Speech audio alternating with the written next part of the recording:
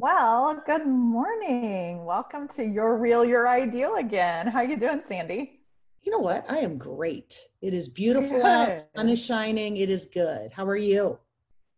Good. I went for my walk this morning and took a shower for you. How about that? I know, talking about that, we did a call yesterday and it was like I was grubby. I think you were fine, but I was like, oh, today I put on my makeup and got all ready, which made me start reflecting on our topic today, which Right. is I'll have what she's having. Because I kept thinking, oh, I need to look good because we're taping today. So I got to do everything. But this all having what you're having or what she's having, this is a quote from the movie Harry, When Harry Met Sally. Mhm. And I actually pulled up the clip this morning to remind myself of all the stuff that happened because I'm like, this is so funny. And I'll talk a bit about it and then I'm going to turn it over to Sandy because this topic was her topic, like her title. And I was like, oh my gosh, I love this. So in the clip, we have Sally and Harry visiting, and they're in a diner, and Harry's reflecting about how all the women he's loved are very satisfied, very happy. And Sally is like, well, how do you know? And he was like, well, you know. And so she's like, oh, they have the orgasm. And then she's like, they're not faking it. And he was like, no, I would know. And then, conversation Does it? continues. And then she goes full on with the fake in the diner. Okay. And Harry gets the point that obviously it It can was be she could do a faked. fake really well. She did it really well. And then the lady next to her in the booth next to them says, I'll have what she's having. Right. So, Sandy, why are we talking about this today? This clip came back to me and it came as a title. I was actually going to use it as a speaking engagement or a blog. I've always liked the title, but where it came from is one thing that happens to me a lot. And I tend to be a really happy person. That's just, if you look at my top strengths, I tend to be, my mom calls me Pollyanna. But on top of that, I've made some life changes and I'm happily married. I enjoy the day-to-day things in life, but people will say to me often, I want, because I'm happily married, I need a husband just like yours. I'm not happy, but I would be happy if I had a good relationship. I would be happy if I lived in the mountains. And I'm just naming different things. So my Right. observation was I would have a lot of people coming to me for advice. And what they'd say were things of, I want what you're having. And if I have what you're having, then I'll be happy. And I kept thinking, this is so messed up. It's not, you're not going to, there's not a prince on a horse that's going to show up. And because he shows up, life is great. My marriage takes work. And it might appear a certain way in that it's always happy, but it's the investment we make in it daily as two people, that make it a great thing. So the perception of if I just have that husband and I'll be happy, or if I just move to somewhere nice, if I had a career change, if I had the courage, I hear that a lot too. If I had your courage and I'd change my career or do what I want, or if I quit my job, if I have this, then I'll be happy. I always had visions. I don't know why the lady that said I'll have what she's having, and I have to talk through people when I mentor them, people that I'm coaching from a professional standpoint to Mm-hmm. say, it's much more complicated than that. And don't get hung up in having what she's having because it's probably a fake orgasm or you're Right. not seeing what's really there. Even the depth of Harry and Sally's relationship, you have no idea by surface what happiness is. And then the other side is what brings me happiness might not necessarily bring you happiness. And we have different worlds and circumstances that go around that. So unpacking that is the beginning, and that title and that situation makes a ton of sense in unpacking it. Most people can laugh and say, okay, I get it.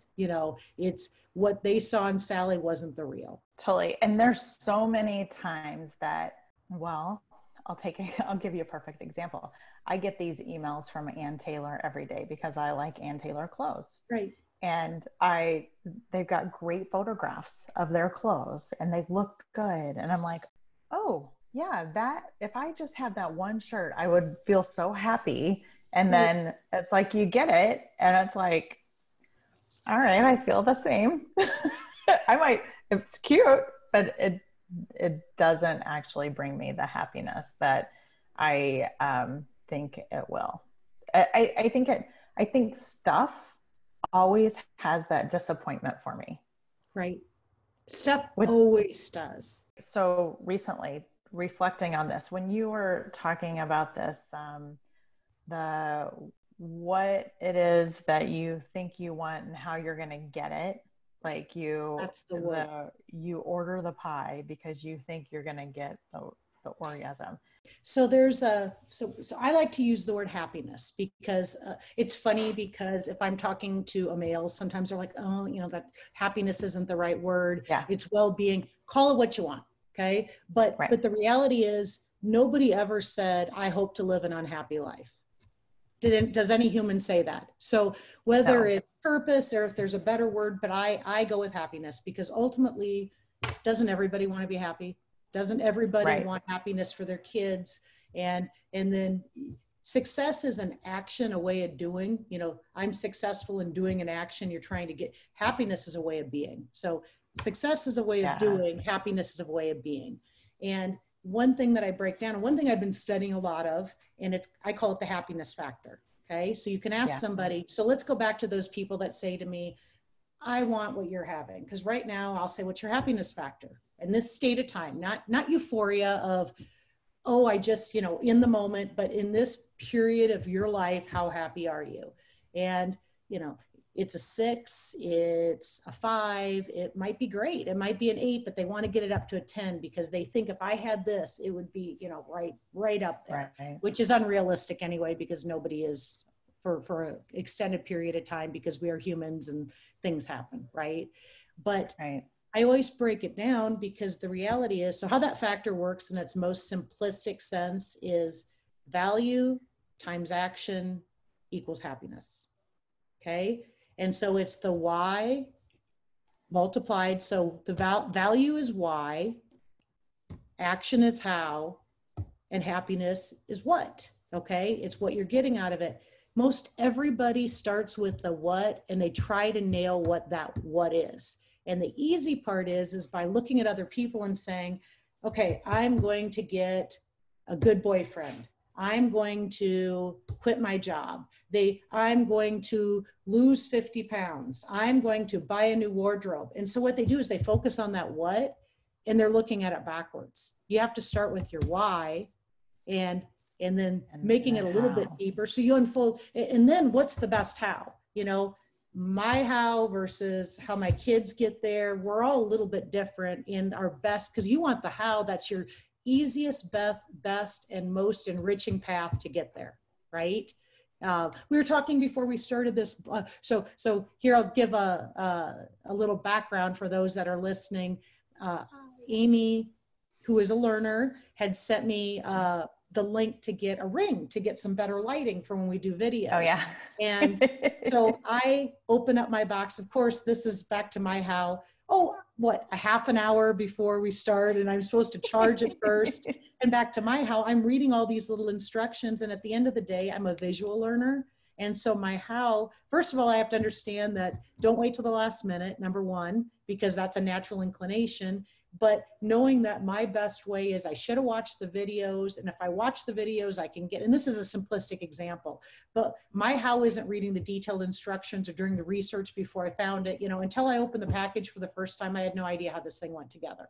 My husband, the engineer, would have known exactly how it went together, read about it, looked at it, and had the thing set up 2 days before to make sure it worked. So, our hows are a little bit different, and it's finding the perfect how to get there, to get the light working when it needs to be working, and understanding our own limitations. So here's my question for you, because this is something I think we all struggle with. You called yourself a Pollyanna, or your mom calls you a Pollyanna. I'm a bit like that too. Like I try to see the good. I try to focus on the good. And so when I'm sharing things with friends, it's typically good stuff. I don't want to bring people down with bad stuff. You know, occasionally if I feel I need to, but it's typically, oh, you know, it's good stuff. And I think social media is a reflection of that, of this people highlighting their good stuff, because usually when people are always highlighting bad stuff,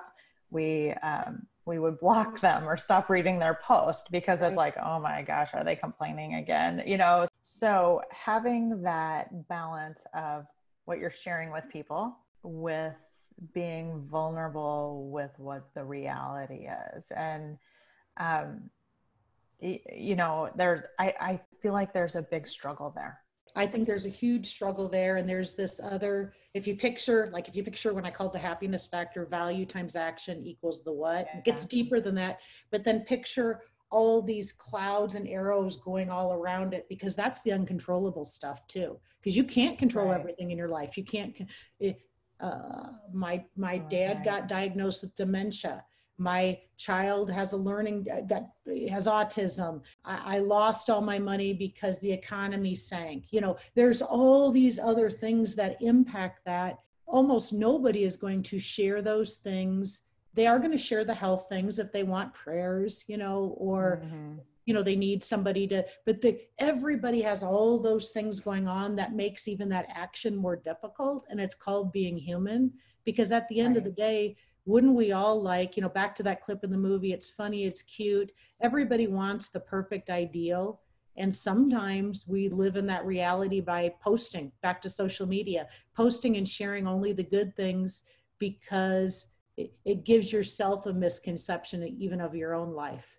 How often do you hear about and we're going to get into this with parenting, because they have it worse than we did, because Amy, let's just both say we're both happy there was no social media when we were our children's age. Oh my gosh, I'm so thankful. You know, kids can be mean. You know, I think of the term, and I say this a lot to young adults: clever can be kind and clever can be cruel. Okay. Yeah. So use it in the right way. You might not even think you're being cruel, but you know, being quick-witted, being written. Social media is good for that, because the people that are followed the most are very clever. Maybe they're very good at communicating, but it can be kind and it can be cruel. And that's a lesson when you're posting something, you think you're saying something. Give yourself credit because you're quick-witted and coming up with something, but lean on the fact of being kind, not being cruel. And again, you know, back to Amy and my personalities, I go off on a tangent. I see people putting their profile picture and it's so filtered from Snapchat that I think they're beautiful the way they are. And they have this, and my heart goes out thinking, you know, you looked great without all the filters and the butterflies and the beautiful eyes. And I know. I'm just going to say I love the Snapchat filters. My complexion always looks so good. But I wouldn't make that my profile shot. But so just, you know, back to vulnerability, I saw when I was researching Zoom, there's a filter on here. I have many more lines than you're seeing, but there's actually a filter in Zoom that makes you look better on the video, or does like a thing. So that's hilarious. I haven't seen that. I need to find that. Sometimes when I do the video, like with my mom and her sisters, they're like, oh, you look really good, Sandy. I'm like, I swear when I looked in the mirror, I've got, you know, you can see it's more defined in real life, let me tell you. So talking about these filters and the reality, I'll tell you a story. One of my girlfriends lived across town here in Omaha, and we hung out quite a bit. We had little kids together. This was way back when. And, but we were across town. So when we were hanging out, we always had to arrange to make sure somebody was home, you know, or, you know, we scheduled our visits and play dates and stuff like that. About 4 or 5 years in the relationship, we're very close, and a house across the street goes up for sale across the street from me. And they looked at the house and she was like, are you okay with us moving across the street? She's like, be really serious. And I'm like, yeah, that's great. But then I like stopped and I paused, because I'm like, okay, but here's the reality. If we're now neighbors, that means you'll probably see me in my pajamas now. My house is not going to be clean every time you knock on my door. You know, it was like, okay, the expectation of a straightened and staged and cleaned house. Like, because when people are coming over, we tend to pick up Right. and we tend to get out of our pajamas. We'll put our hair in a ponytail. Totally. We'll freshen up ourselves. We'll make sure the kids are cleaned up a little, at least out of their pajama. You know what I mean? There was like Right. this whole circus of events that would happen before I knew they were coming. But being a neighbor and being able just to knock on the door anytime completely changed the dynamic. She's lovely. We're still really good friends. Um, that vulnerability and being fully visible really changed our friendship for the better. Like, there were no more, my kitchen was a mess sometimes when she came over and my dishes weren't done. And there was still that full acceptance and that full acknowledgement of, hey, we're normal. We're all the same. We're all doing the same stuff, which was a real growing experience for me because I had never really had, I don't think I had ever really had a friend like that that's dropped in and saw the full me and all the vulnerabilities. So You just brought up, you just made something go off in my head here a little bit. The yeah, word vulnerability, because people get really hung up when I say it, really, the core to everything is value. Vulnerability goes with value, because value isn't, here are my values. And if I stick close to my values, it's all good. Because guess what? Life is not a solo sport at all. right. Sorry, Right. you are, even if you try to make it a solo sport, it is not. And part of happiness is being valued, valuing yourself for who you are, valuing others, whether you call it gratitude, and all that comes down to the other V of vulnerability, because it's real. Valuing others isn't liking Right. every post they put on Instagram or Snap, or do you like on Snapchat? No, I think you chat on Snapchat. Like on Facebook. It's not that. It's what you talked about Or with your TikTok. friend. Now it's Where TikTok. TikTok. It's valuing each other, but part of it's being vulnerable. And those are the most lasting, deep friendships that lead to, whether it be your significant other, your circle, your family, it's truly valuing each other for who you are, allowing yourself to be vulnerable, and understanding each other's values, whether they may be different or the same, but that's the core to getting to the end point, right? Yeah, It's totally. it's those relationships, but vulnerability goes hand in hand with value, because that's truly valuing a human for who they are, and yourself. You got to take yourself and say, valuing others and being valued, you also have to understand what it is that makes you unique and what brings you to the table too, because we're all different. We're all a little bit different, and that's okay. Right. It's a good, going back to things being staged and looking good for whatever pictures or for people coming over. One of the things I started after Susie moved in across the street, I started realizing how good it was to see her house a mess, because it gave me permission to not feel like my house had to be messy. And so I always started saying, okay, if my house is messy, that's making people more comfortable with themselves. So I was kind of like, I'm going to make people feel better about themselves by having my house be not perfect. And so it started carrying over to where when people were coming over, I used to be like frantically cleaning, and I'd be like, you know what? I'm going to let things be dusty, because then everybody else will feel better about how clean their house is. So I started giving myself permission to not have this perception of perfection. You made me think of something, and again, back to off track, but it goes hand in hand with what you just said. So and we're going to have to go back to a movie, and if you haven't seen it, you could look up Wikipedia. I think it actually got best movie back in the day, like 15 years ago, but it was called A Beautiful Life. And it was actually in subtitles, but I love subtitled movies. It keeps me focused, and they're usually really good. But is this Italian? Was it Italian? Yes. Was it Benito? Yes. And what it was about, for those listening, is the bottom line was, it was a father and actually his wife, but I think she died right away, if I remember right. But it was a father and a son in a Nazi concentration camp.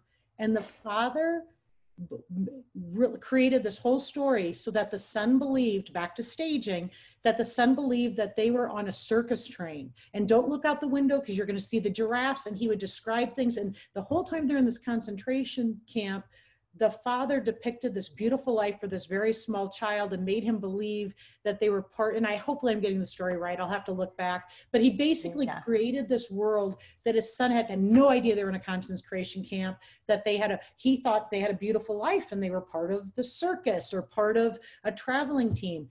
And so where this comes into play is when I was going through my divorce, my counselor, who is an amazingly smart man, my boys at that time would have been, somewhere around this. I think they were 8, 11, and 15, somewhere around there. The youngest was 8, if I remember right.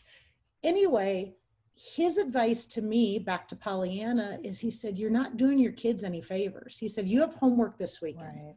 Because he heard how I was talking, what I was doing. He said, I want you to watch the movie A Beautiful Life, and we're going to talk about it because that's what you're doing for your kids, is you're sheltering them. I was basically creating this beautiful life that nothing bad was happening in the sidelines, that never to see me vulnerable. Everything was going to be, not only was it going to be okay, it was going to be better. And I staged this whole life for my kids. And that was kind of my whole purpose, was to make them believe that nothing bad was going on and that their lives, we live a beautiful life and bad things don't happen. And we got this figured out. I remember watching the movie. That was my homework. And I came back and he said, you're not doing your kids any favors. Okay. It was a great movie. This is what you're doing. And they're not going to know how to get out of it. It's better for them to see their mom. It doesn't mean I need to be a mess and crying, but he said they need to see their mom vulnerable. They need to see that these things happen. Bad things happen in life. And this is how we're going to get through it. That you're a new family. You can't pretend nothing is going on because that's what you're doing. And it was a great lesson. And I think about what you're saying with staging. I was staging my life and my kids on how I wanted that to look. And I was doing none of us any favors by doing that. Right. So, and I think, you know what, I could go on a whole tangent about this with children because a lot of times we want to protect our kids, and we think we're protecting our children by doing exactly what you did. So what you were doing was very well intentioned, but just wasn't enabling the kids to learn from what you were going through and what they were going through. I'm not teaching them it's okay to be vulnerable. Because maybe the oldest probably knew, right, Amy? And then he's like, we're not, you shouldn't act as an adult like things are bad. Or, So it was good advice. There's and so much to go into that. So yeah, that's really good advice. I like that. I'm listening to your counselor too. So we had some good questions that came in on this topic. Yeah. Do you want to, let's talk through some of these because this was a good one. How has your perception of real happiness changed from your 20s, 30s, 40s to your 50s? So I thought about this. Go first. I know. Okay. So perception of happiness in my 20s. It's interesting. When we moved a couple of years ago, I came across my goals. In college, we had to write our goals. What was very interesting to me was I wanted a house. I wanted a car. Now, I was a poor college student when I wrote this. So my perspective was happiness was going to be all this stuff. I don't even know if I wrote marriage and family. Don't remember that. But it was a lot about the house, the car, to be a professional, making money. Like that was my perception of what would make me happy. Right. Now, so in my 20s, interesting enough, that's what I did. I started acquiring stuff because I started making money. I was like, oh, let's buy a house. Oh, I can get a car. Oh, I can get all this furniture. Oh, I can have a decorator do my house. It was like this whole journey of acquiring stuff. Right. Which has been a complete shift. Like, now in my 40s, that shift happened away from the stuff. In my 30s, my perception of happiness, like I was in the throes of having children, little children. My perception of happiness was having quiet time, me time. That was happiness. And that brought me happiness. So, yeah, over the years, it's interesting when I look at the decades, how much my perception of happiness has changed. How about So, yours? you know what's funny, and it's fun to hear yours because there's a lot of similarities. But what's interesting is back to, we talk about social media now. I lived in a Oh, yeah. small town and I loved, like, I've always loved clothes and the whole idea of being a businesswoman and having a Yeah. briefcase back in the day. And so when I was in my 20s, part of it is you don't know what you don't know, but I used to always look at the Spiegel catalog. I don't even know if that's a thing anymore. And Oh, I'd pick yeah, out all totally. these outfits and I'd ear nose. And I mean, I want to tell you, like 20 years ago, I had saved every Spiegel catalog, and I was going to have the riding boots, and so I had all these visions that had to do with this look I wanted, and I wanted the corporate job. I wanted to live in the city. I had all these visions of what that me looked like, which is funny because if we would have had social media, that's probably how I would have framed myself. And it was all about working my way up in the firm, getting the job, wearing the suits, and those were suits back in the day. I mean, I remember little tie Mhm. neck things, Right. nylons, the whole bit. But it was, I Yeah. tell you, my 20s, my happiness was filling that look, being that person I wanted to be when I was the high school girl in the small town. And I was also really big on making sure that if I got a promotion, that my small town paper got that every promotion had a picture, and I wanted everybody to know, look at me, look at me. And Isn't that true, funny?